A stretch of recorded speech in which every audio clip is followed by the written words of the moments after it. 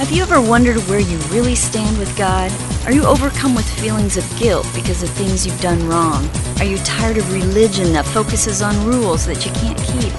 Have we got good news for you? It's time to listen in on some casual conversation with Mike Kapler and Joel Brueseke and discover what true freedom is all about. This is Growing in Grace. We are rolling for another week of Growing in Grace. Mike Kapler with Joel Brueseke. Thank you for finding us and for sharing with a friend as well. Joel, back in the saddle here, as I say, just hopping on the white horse and riding along with Jesus here. As this week we're going to be talking about some interesting things that sort of crack the traditional mindset about some things that Jesus said in the Scriptures, the Gospels, as they're called, in Matthew, Mark, Luke, and John. And as always, we're going to probably be bringing up some things that might be the opposite of what you've been taught throughout the years.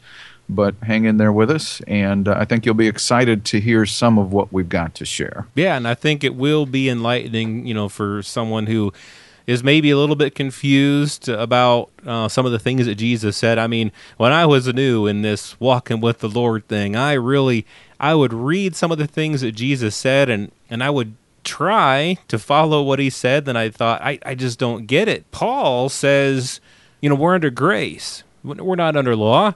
And then here's Jesus. He's teaching some stuff that sounds a lot like the law, and I don't really get it. I don't understand it. And I kind of would ask the question. Back then, I wasn't brave enough to ask myself the question, was Jesus right or was Paul right? But later on, I heard some people discussing this, and I joined in on some discussions like that. And I realized that the answer to that question, was Paul right or was Jesus right? The answer is yes. They both were right, but they both had their own context in which they were talking about things. And so we'll try to shed some light on some of that stuff today, too, here on Growing in Grace. And I just wanted to also mention that you can download all of our past programs, of course, at growingingrace.org. Check me out on Twitter as well. It's at Grace Roots. Facebook as well, facebook.com/GraceRoots. Lots of ways to connect with us. If you'd like to send us an email, get a hold of us, have something on your mind you want to share with us, feel free to do that. graceroots@gmail.com. All that information can be found over there at growingingrace.org. So, how do we start this discussion here, Cap? Well, I think a good place to start, Joel, is in Matthew chapter 5 with the Sermon on the Mount, starting with the Beatitudes and that kind of thing. But let's just lay just a little foundation here. First of all, we've got our Bible, right? We've got the Old Testament and we've got the New Testament. And they may be different than the Old Covenant. In other words, the Old Covenant and the Old Testament, not necessarily the same thing a lot of times. And the same with the New Testament and the New Covenant. So before Jesus died, the New Covenant had not been ratified yet. The Bible tells us in the book of Galatians that Jesus became a man, obviously, was born of a woman, under the law. Well, we know, of course, now, for those of you who have listened to our program in the past, and if you haven't, we've got several hundred for you to check out at growingingrace.org. But for those of you who are familiar with where we're coming from in this Growing in Grace, we are no longer under law. As Gentiles, non-Jewish people, we never were under the law. So a lot of times you'll hear me and Joel say we, and we're just trying to, make a point that the people who were under it, even though it wasn't us as Gentiles, it was the Jewish people. Sometimes we say we, and you'll just have to live with that. But so there were people who were under the law, but we under the new covenant no longer are, whether Jew or Gentile, neither one.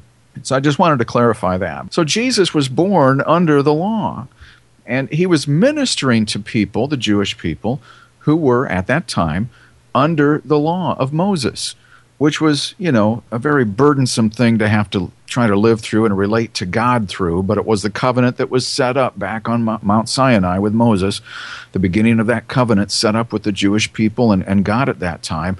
And in a sense that the Jewish people were, because a covenant is an agreement by two or more parties, and so that the Jewish people agreed to the covenant. God didn't just force them into it.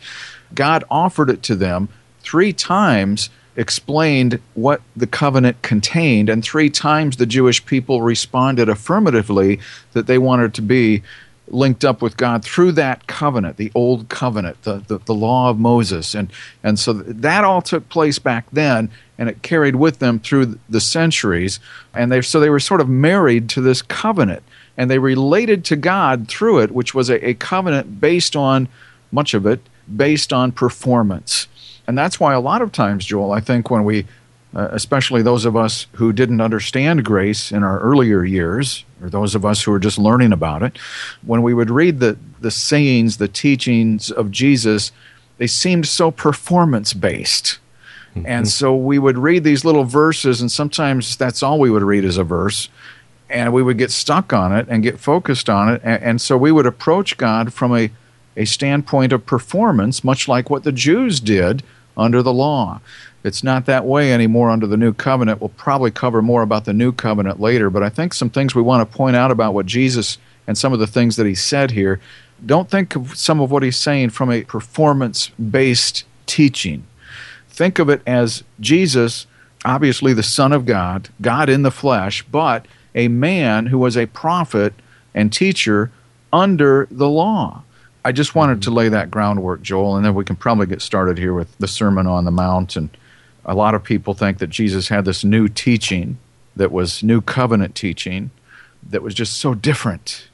And while it was different, what Jesus was really teaching or revealing to the Jewish people was what the law was stating. And so what Jesus was really teaching, much of what he was teaching on the Sermon on the Mount, was the law that they were already under, that they may not have fully understood. Right, yeah. And what really threw me off looking at the Sermon on the Mount, back before I had that foundation that you just talked about there, without knowing that Jesus had come as a teacher of the law to those who were under the law, that the things that he said, it wasn't a Christian teaching, but it was a law teaching, or it was a teaching to the Jews. Things like Matthew 5, the Sermon on the Mount, where he would say, "Do not think that I have come to destroy the law or the prophets. I did not come to destroy, but to fulfill. For assuredly I say to you, till heaven and earth pass away, one jot or one tittle will by no means pass from the law, till all is fulfilled." Now that's key right there. "But whoever breaks one of the least of these commandments and teaches men so shall be called least in the kingdom of heaven, but whoever does and teaches them, he shall be called great in the kingdom of heaven." And so I'm thinking, all right, I'm supposed to keep the law. Jesus said so right there. But that would differ from what Paul says, who says we're not under the law, we're under grace. Well, here's something. Jesus went on to say in verse 20, Matthew 5, verse 20, "For I say to you that unless your righteousness exceeds the righteousness of the scribes and Pharisees, you will by no means enter the kingdom of heaven." And that kind of scared me, because I knew that some of the Pharisees and scribes were bad people in some ways for various different reasons, but I also knew that they were the law keepers. They were the ones who, at least back in that day, they were known as the ones who would put on a good show of keeping the law, and I thought, how can I ever do that? Exceed the righteousness that they have. But then, of course, I would weigh that out with what Paul said, that we're not under the law, but under grace. And as I've shared many times on this program, one of the key things that really helped me was Romans 3:19. Paul says, "Now we know that whatever the law says, it says to those who are under the law, that every mouth may be stopped and the whole world may become guilty before God." And I began to see, the wheels began to turn in my head that, all right, whatever the law says, it says to those who are under the law. I know. And I didn't really realize at the time that I was a Gentile. I just realized that as a Christian, I wasn't under the law. That was my thinking at the time. I realized, okay, Paul says I'm not under law. So what Jesus says here, that's not to me. That's a teaching to those who are under the law.